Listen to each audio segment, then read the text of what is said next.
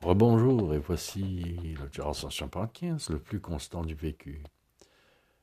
Toute poésie n'est qu'un îlet où se conjugue la philosophie de la nature, de l'esprit et des mots portés, où se condense, de l'abstraction se condense des champs océans divagants, à ton tour de transcrire la rigolade, en paroxysme de cris revêches, en élan le dormeur de la marine sur le bateau de la convoitise. Merci beaucoup.